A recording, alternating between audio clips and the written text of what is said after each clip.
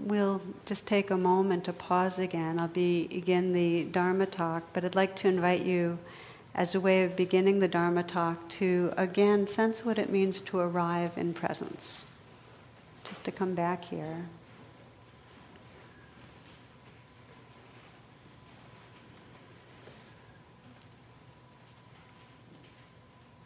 In the Buddha's life, one of the archetypal themes was facing the shadow. As you hear the mythology and the stories, the unfolding theme was that instead of running away, in other words, instead of indulging in pleasure or instead of pushing life away with austerities, the Buddha chose to come to rest under the Bodhi tree. So he paused, and this is exactly what we do each week here. We pause. We do it in our life anytime we just stop the thinking and go, oh, what's really happening? And I call it the sacred art of pausing. So the Buddha paused under the Bodhi tree, and that allowed him to really face life directly. And what he faced through the night of awakening, as many of you know, was the god Mara, the god of greed and hatred and delusion. And Mara, of course, is our shadow side. Mara is those forces within us that really keep us from knowing ourselves, keep us from loving freely, keep us from really living fully. Greed, hatred, and delusion. So that night of his awakening, he faced Mara, and Mara backed away, and the Buddha really saw the truth of who he was, that radiance, that emptiness, that love. But it wasn't a one-shot deal. Mara came back, and it's kind of like it happens to us that we sometimes have a catharsis or a major breakthrough or an insight, and lo and behold, the same insecurity or jealousy or way of acting out comes back. And it happens, as we know, even 2.5 days with our family of origin, and, Mara's back. Or we might have a metta meditation with this universal heart of including everyone, and then watch the debate and find that we're very much partisan. So Mara keeps showing up. And in the Buddha's life, this was true, that Mara would appear.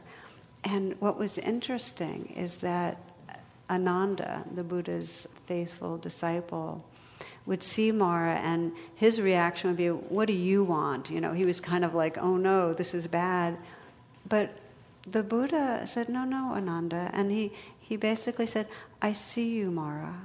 And then he'd invite him to tea. Okay, he'd invite him to tea. So tonight's talk is about inviting Mara to tea. Because I think it's such a wonderful illustration of the whole path of awakening. It really is that when something difficult arises within us, and as we'll explore also in our relationship with other, we can either react and say, oh no, this is bad, go away, fight, flight, or we can say, oh, I see this, I see what's happening. And then invite that experience to really be felt, be experienced with a kind and courageous heart. We can invite Mara to tea. And it feels especially important in these times that this is a really clear, alive principle for us. It is a very divided world, and I kind of was being playful about the debates, but I can say, monitoring myself, it's just amazing to me how much I lock into the us-them, and then have to say, okay, sit with this. But it's very easy to make the other the enemy, and to be contemptuous and disparaging and feel superior, and for that to seem like strength even, because in a patriarchal world, the sign of power is to have power over, to put down. And yet, if we're really exploring an evolution of consciousness, our potential, rather than in some way making Mara the enemy, is truly to open our hearts and minds and see our connection and see what's here, to face it with a wise heart. And the truth is that any intelligent action comes out of that quality of presence, of inviting Mara to tea.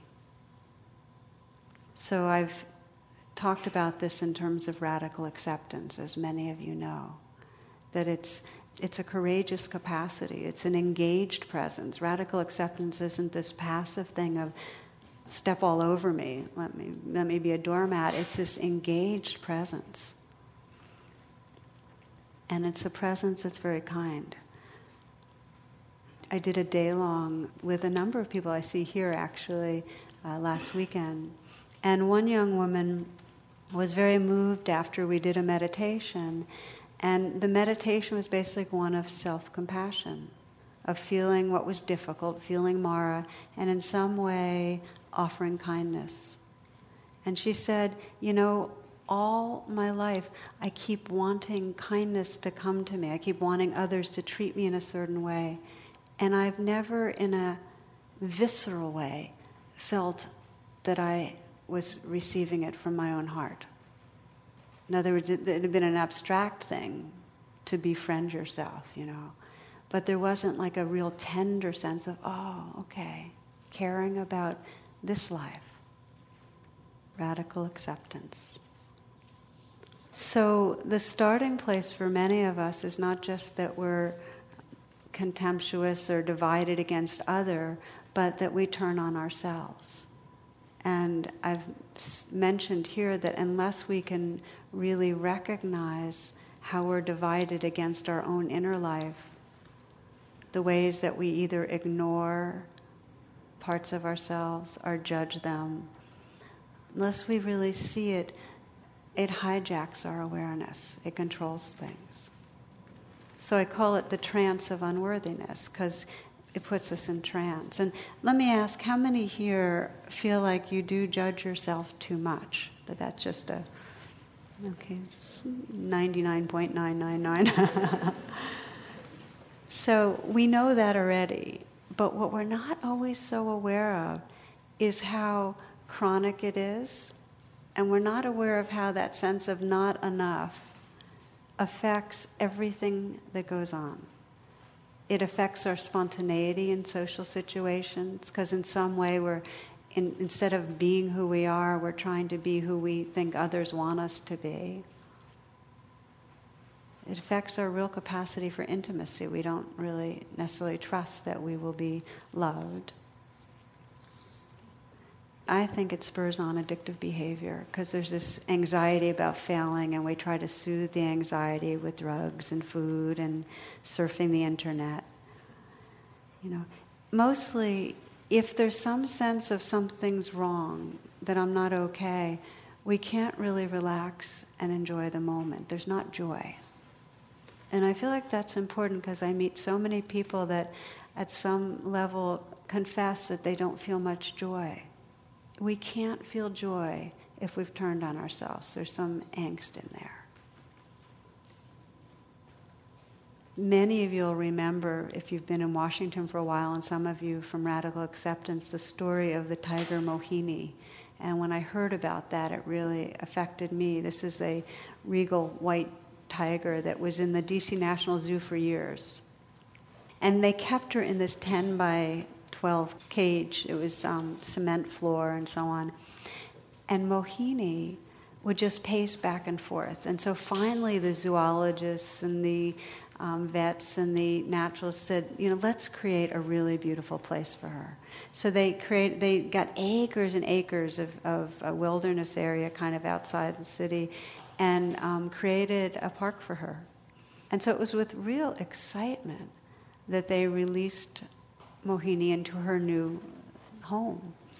And what she did was immediately go to a corner of the compound and begin walking a 10 by 12 strip, just going back and forth, until over time, and she did it for the rest of her life. It was just bare of grass.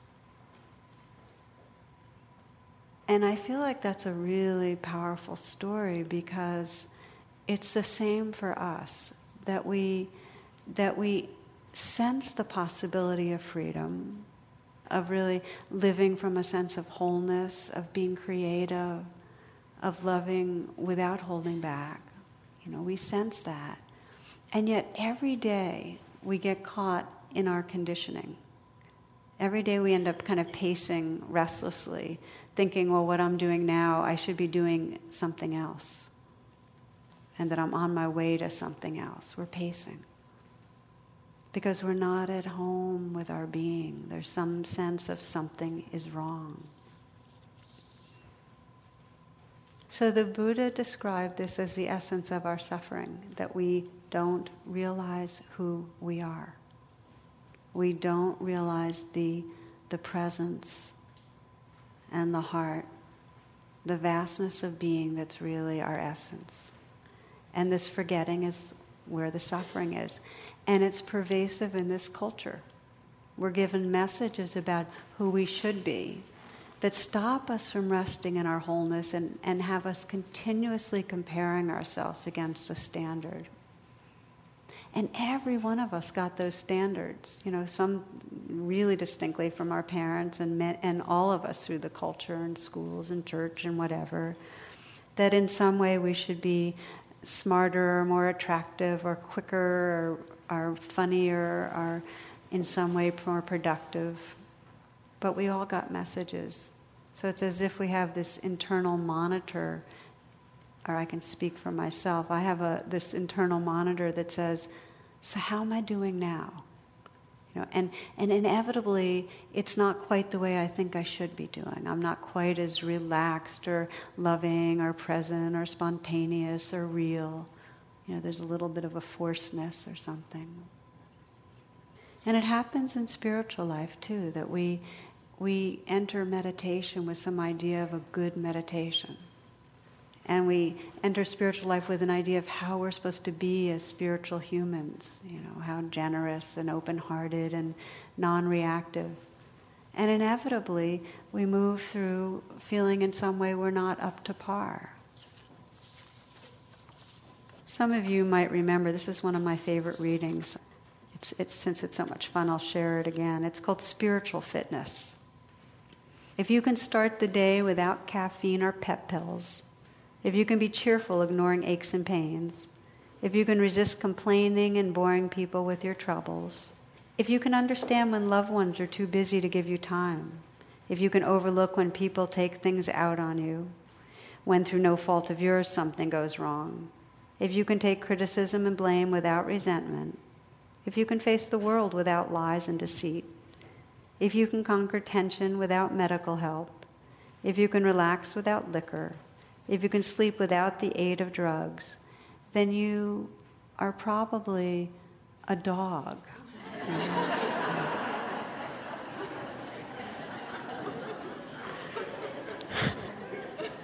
So that means Mara leaves dogs alone, right?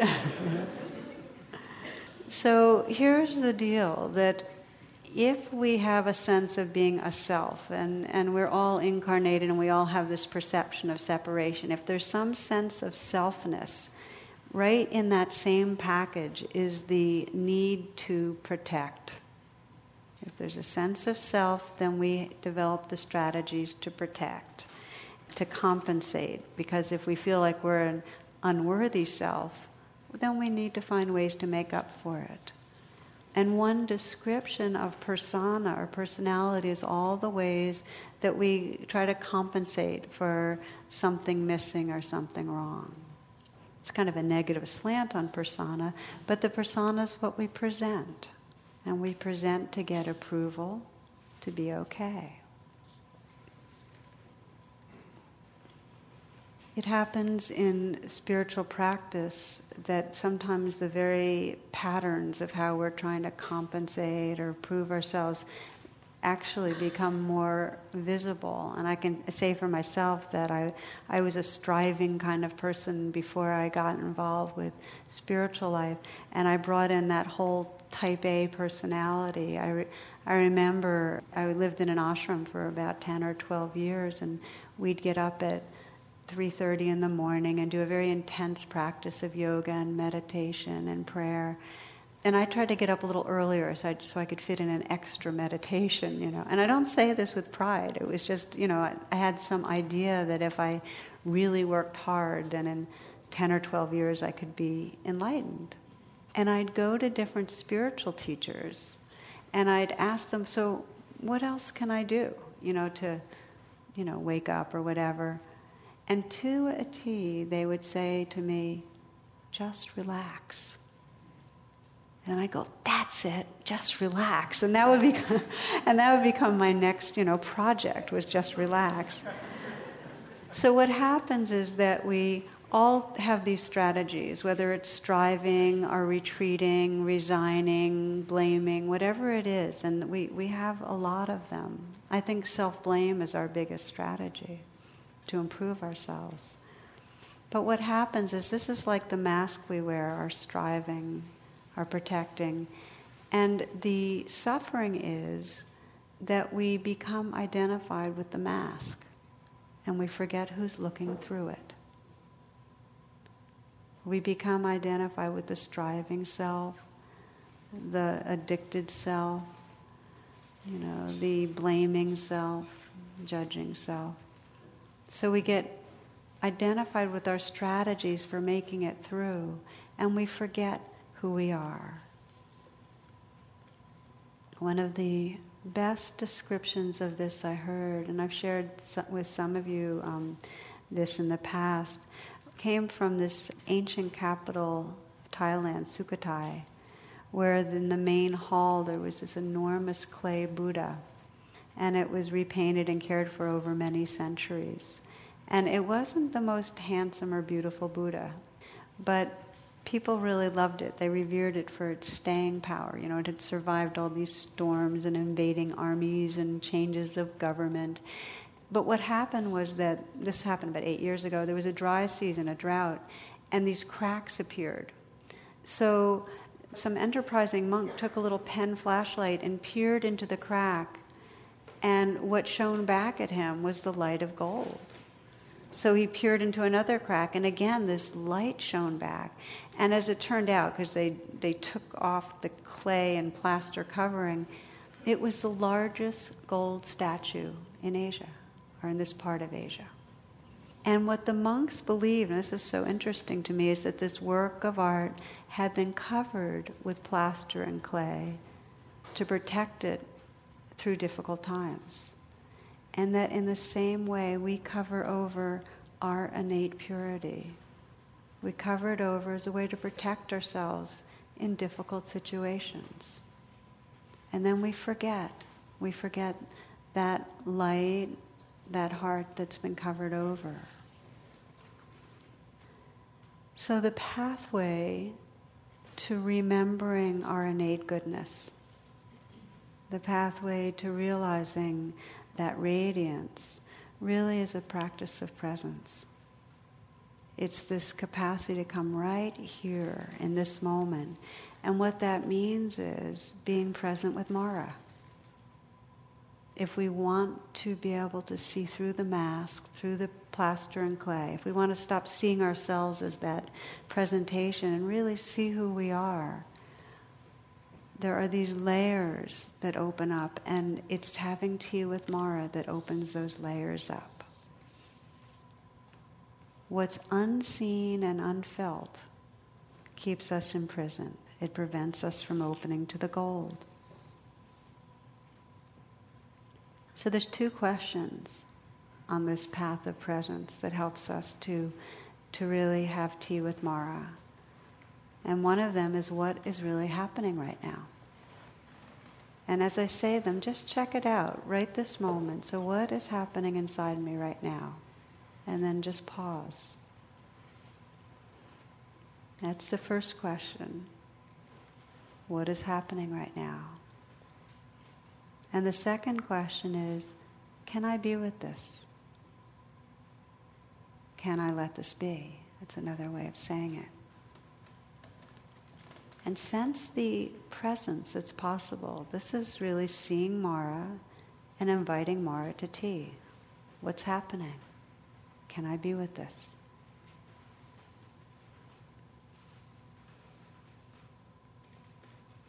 To me, one of the most beautiful stories I know of inviting Mara to tea took place, now it's probably 10 years ago, and I shared it in Radical Acceptance because it had such a profound impact on me.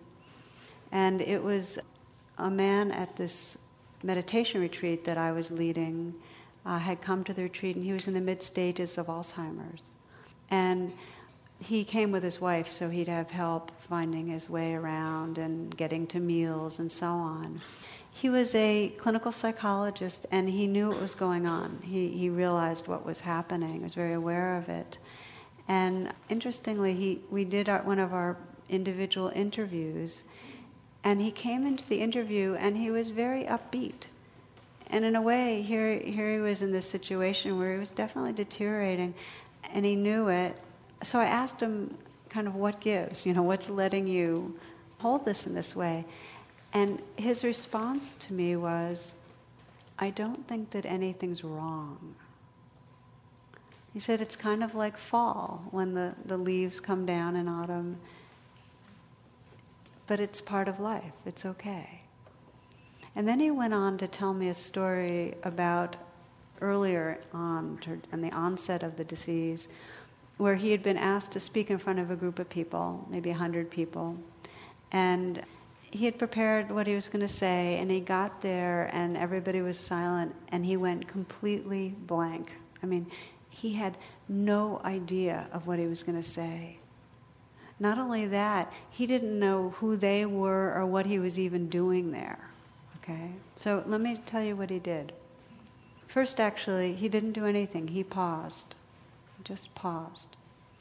And then he put his palms together and he began naming what he was aware of. For instance, he'd say, fear, and then he bowed. Racing heart, bowed. Embarrassed, bowed. Confused, bowed. So this kept happening. He was just naming what he was seeing and bowing to, until finally he started calming down, bow. He ended up looking around and saying to the group, I'm really sorry. And as you might imagine, they had tears in their eyes. And one of them said to him, no one has ever shared the Dharma, the teachings, this way with us. And what had he done? He paused. He didn't, how usually when we encounter Mara, instead of pausing, we tumble into whatever, we blame, we fight, we run, we do it our thing. He just paused. Now that itself is radical. It's the beginning of radical acceptance. He paused, and then, I see you, Mara. He named what was happening, the fear, the shame, beating heart, confusion. He named it. And it's not just seeing Mara. He invited it to tea. He bowed. And the bow is like saying, I honor that this life is here. It's not like I love that it's here or that I want it to stay, but it's like this. It's here. It's a deep acceptance. So what stops us from really inviting Mara to tea? What stops us?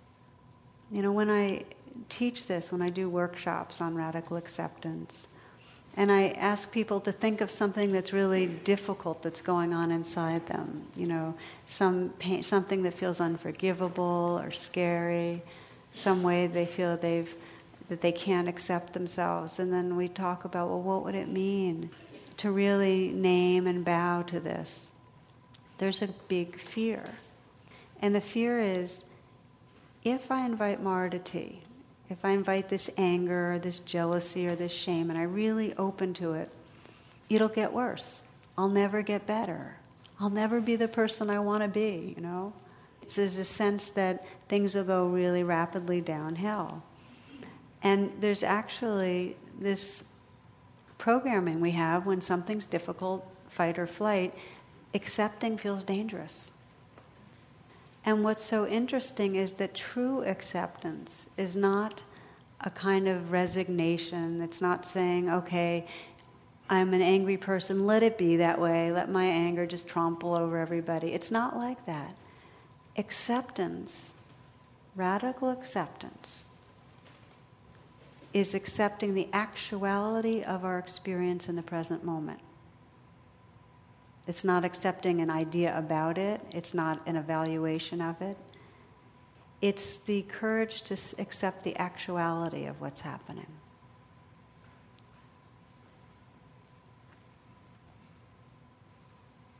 The psychologist Carl Rogers said, and this is one of the great teachings. He said the great paradox was, it wasn't until I accepted myself just as I was that I was free to change.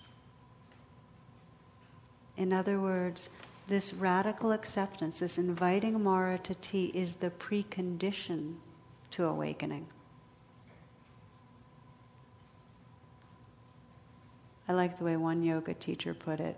She said, put your right arm over your left and hug yourself. And then she said, then put your left arm over your right and hug your evil twin.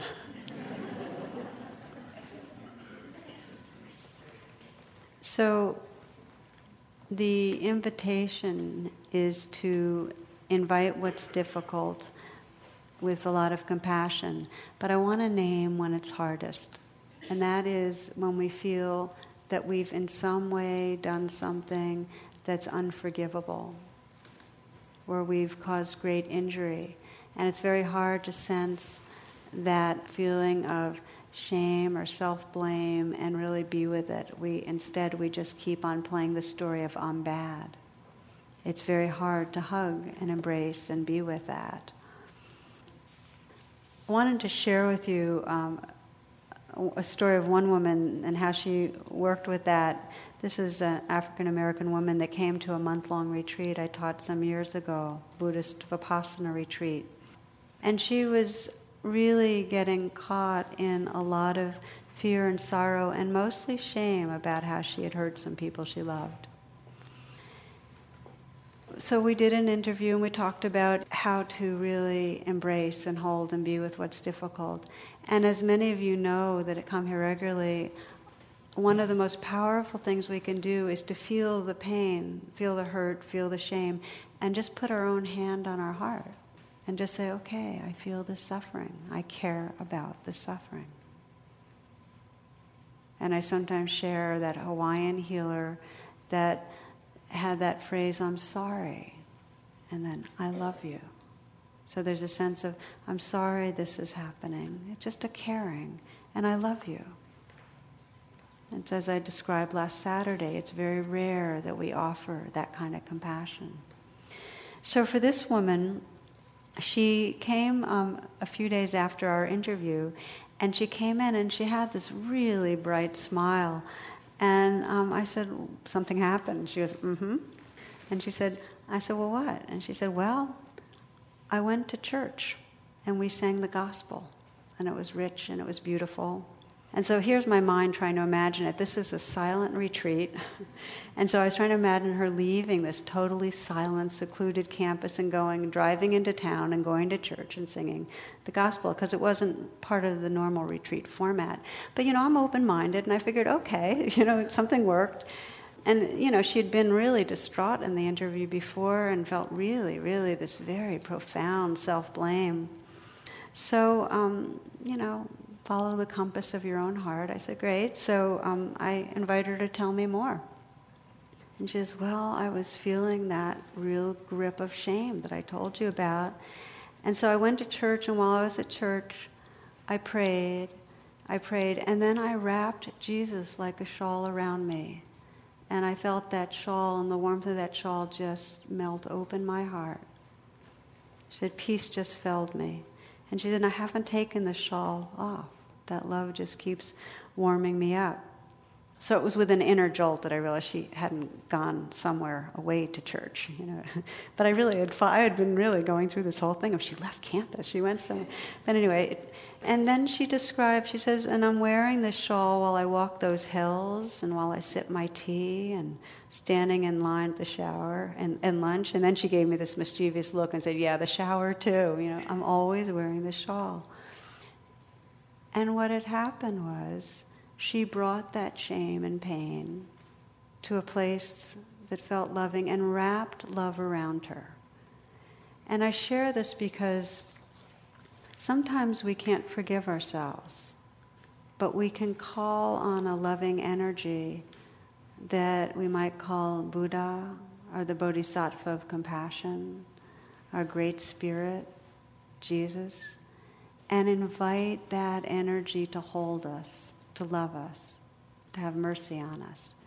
And what happens when we really call on the love in this universe and wrap it like a shawl around us is that our heart does start melting and waking up, and we discover that shawl is our own awakened heart.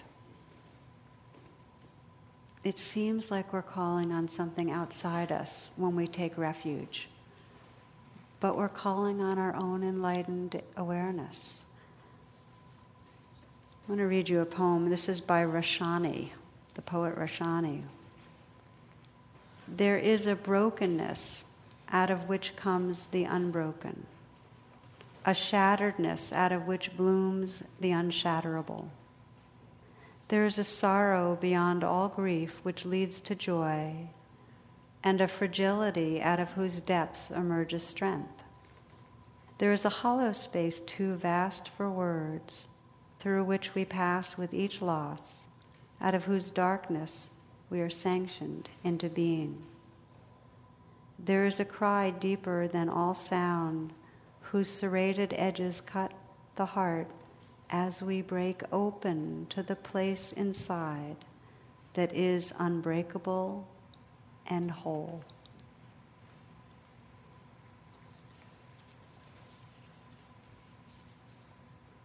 So what we're really exploring is that there's a depth and a beauty to inviting Mara to tea.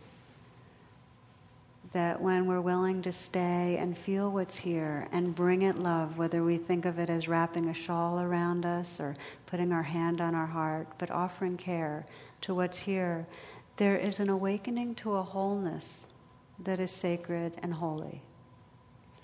So I'd like to do, as we usually do here, is just get a taste of it. Just do a little guided meditation as a taste of it. So this is your chance to kind of pause and let your attention come inward.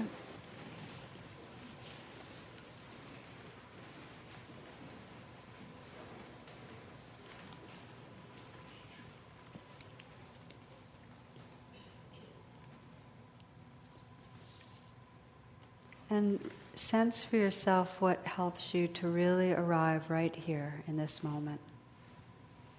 It might be that you take a few full breaths.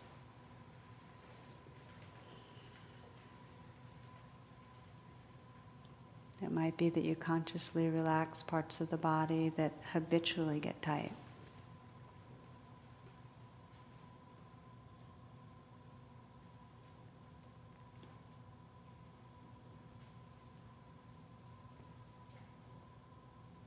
So the invitation is to sense where Mara might be in your life right now.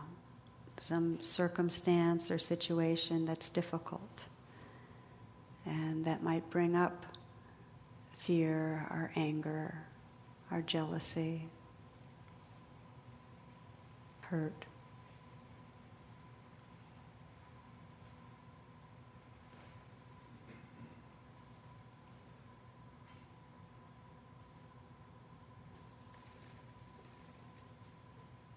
So this is a situation where you get reactive, and take some moments to sense your habitual ways of reacting to Mara, reacting to difficulty. So in this situation, just notice ways you might ignore what's going on inside you, are ways you might direct blame, ways you might sense that you're just living inside a complaint, are feeling insulted, disappointed,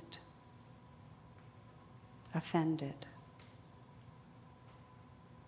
So just sense your attitude, the habitual attitude, so that there's mindfulness of the pattern of reacting.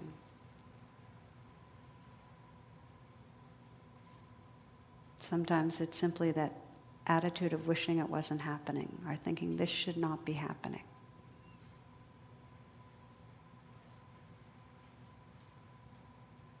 And this is, in a sense, our way that our body and heart and mind says no to what's going on.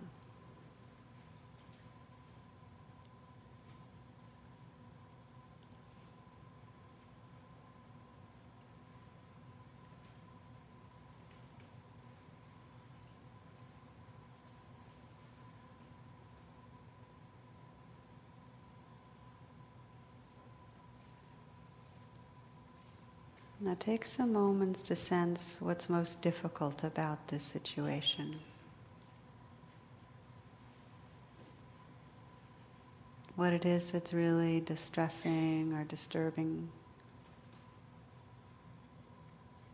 You really can sense the energy of Mara, the shadow energy of where fear, wanting lives. What is it you're most afraid of?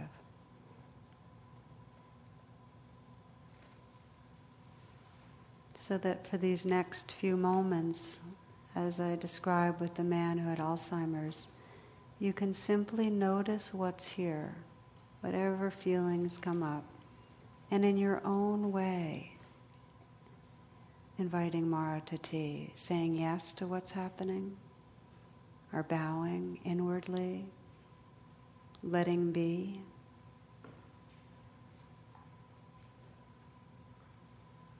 Discover what happens if you just feel what comes up inside you, no matter what it is, no matter what it is, and in some cellular, energetic way, say yes. And if it helps you to put your hand on your heart so that you're offering a kind presence, that can sometimes make the yes possible. The hand on the heart's like a gesture that says, I'm here and I care about this life.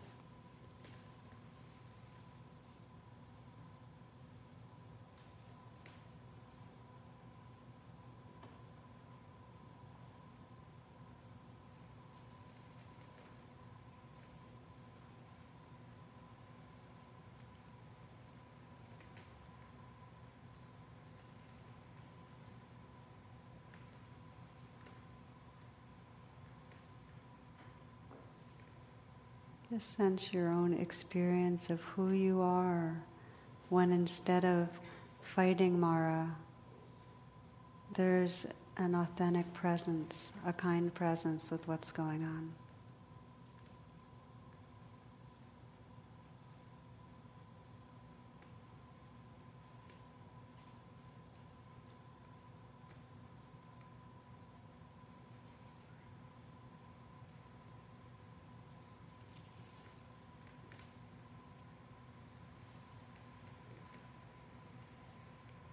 In the poem by Dorothy Hunter, she says, in this choiceless, never-ending flow of life, there is an infinite array of choices. One alone brings happiness: to love what is.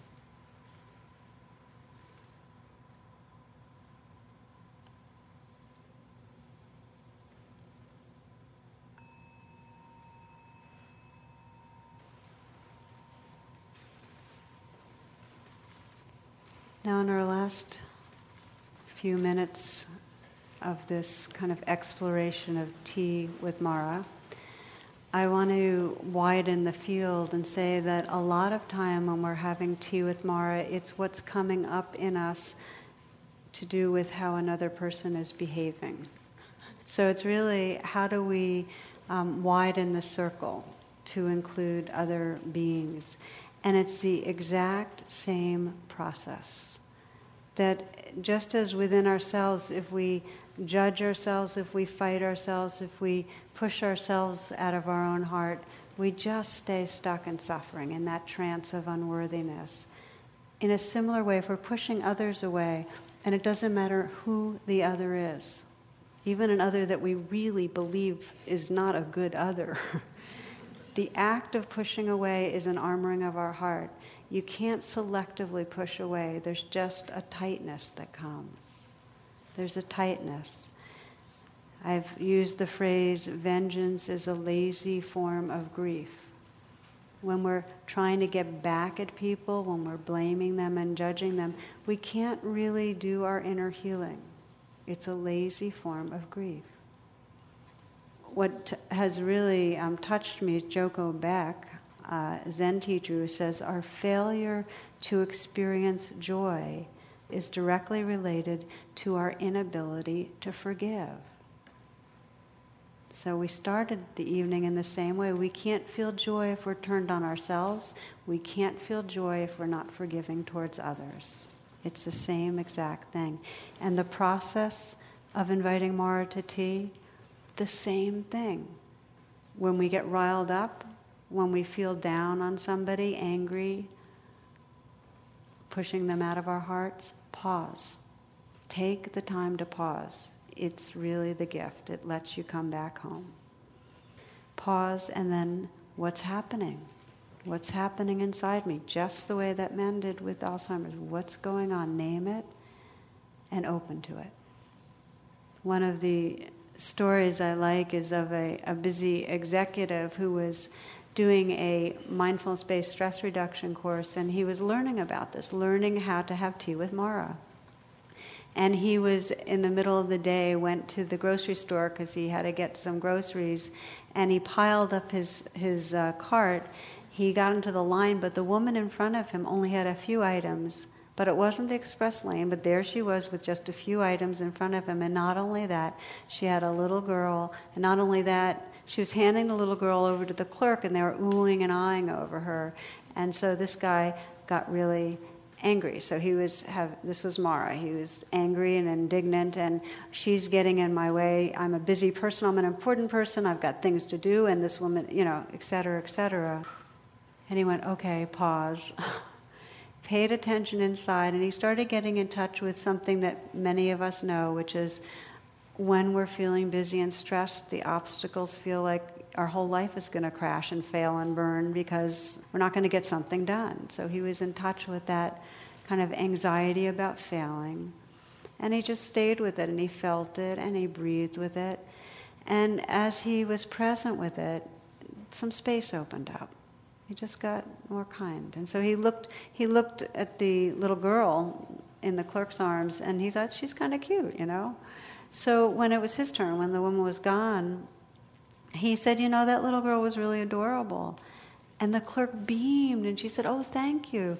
Actually, that's my child. That was my mom, and my mother brings her over to visit me twice a day. My husband was killed in the war, so says my mom takes care of our little girl, and I get to be with her twice a day while I'm working. And so what happened there, sometimes we can say, wow, well, not everybody is facing such a calamity. Not everybody's just lost somebody dear. But the reality is we all are facing loss all the time. And everybody we meet is struggling hard. Everybody we meet is dealing with the insecurities of a body that will get sick and die at some point, and losing people we love, and that life is pretty insecure.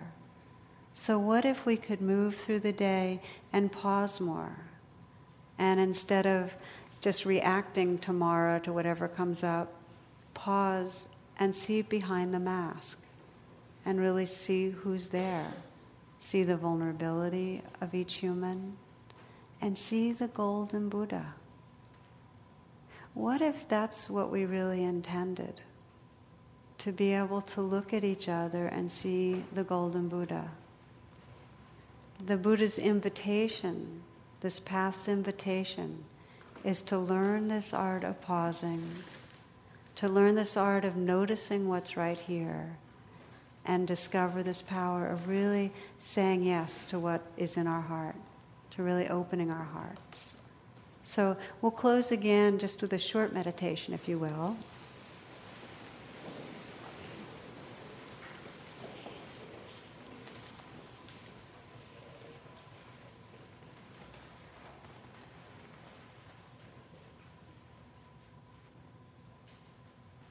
And again, just feel your intention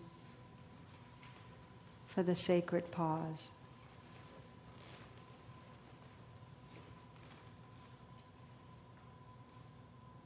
Notice what's going on right now. If there's tiredness, happiness, fear, irritation, peace, whatever it is. Just sense the inner weather.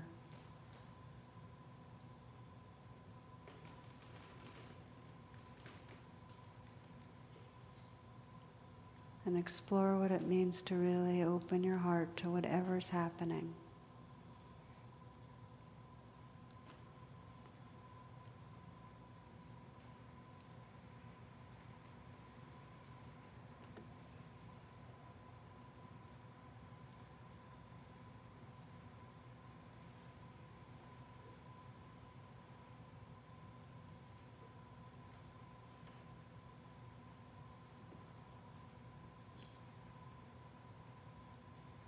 In the shared quiet, an invitation arises like a white dove, lifting from a limb and taking flight.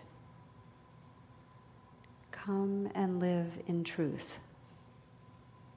Take your place in the flow of grace. Draw aside the veil you thought would always separate your heart from love. All you ever longed for is before you in this moment, if you dare draw in a breath and whisper yes.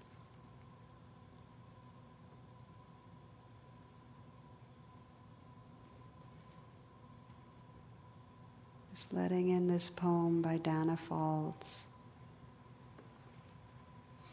If you dare draw in a breath and whisper yes.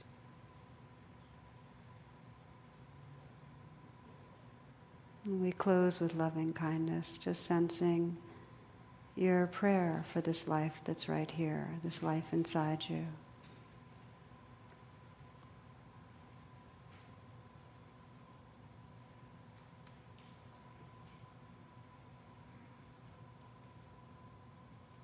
Including in your heart right now a loved one that might be able to use your healing energies and attention.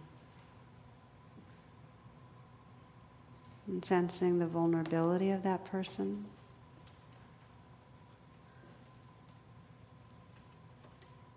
Sensing the golden Buddha who's looking through those eyes. Offering your prayer.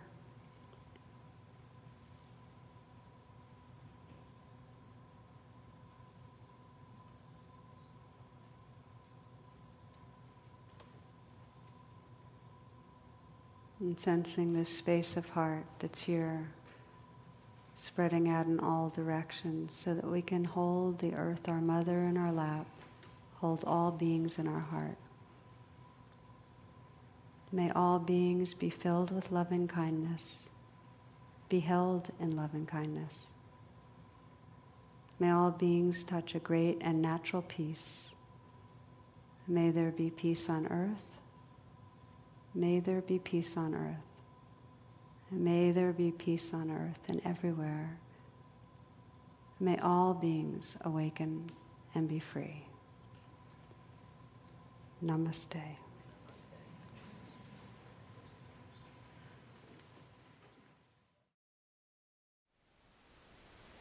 Thank you for listening. To learn how you can support the teachers and Dharma Seed, please visit dharmaseed.org/donate.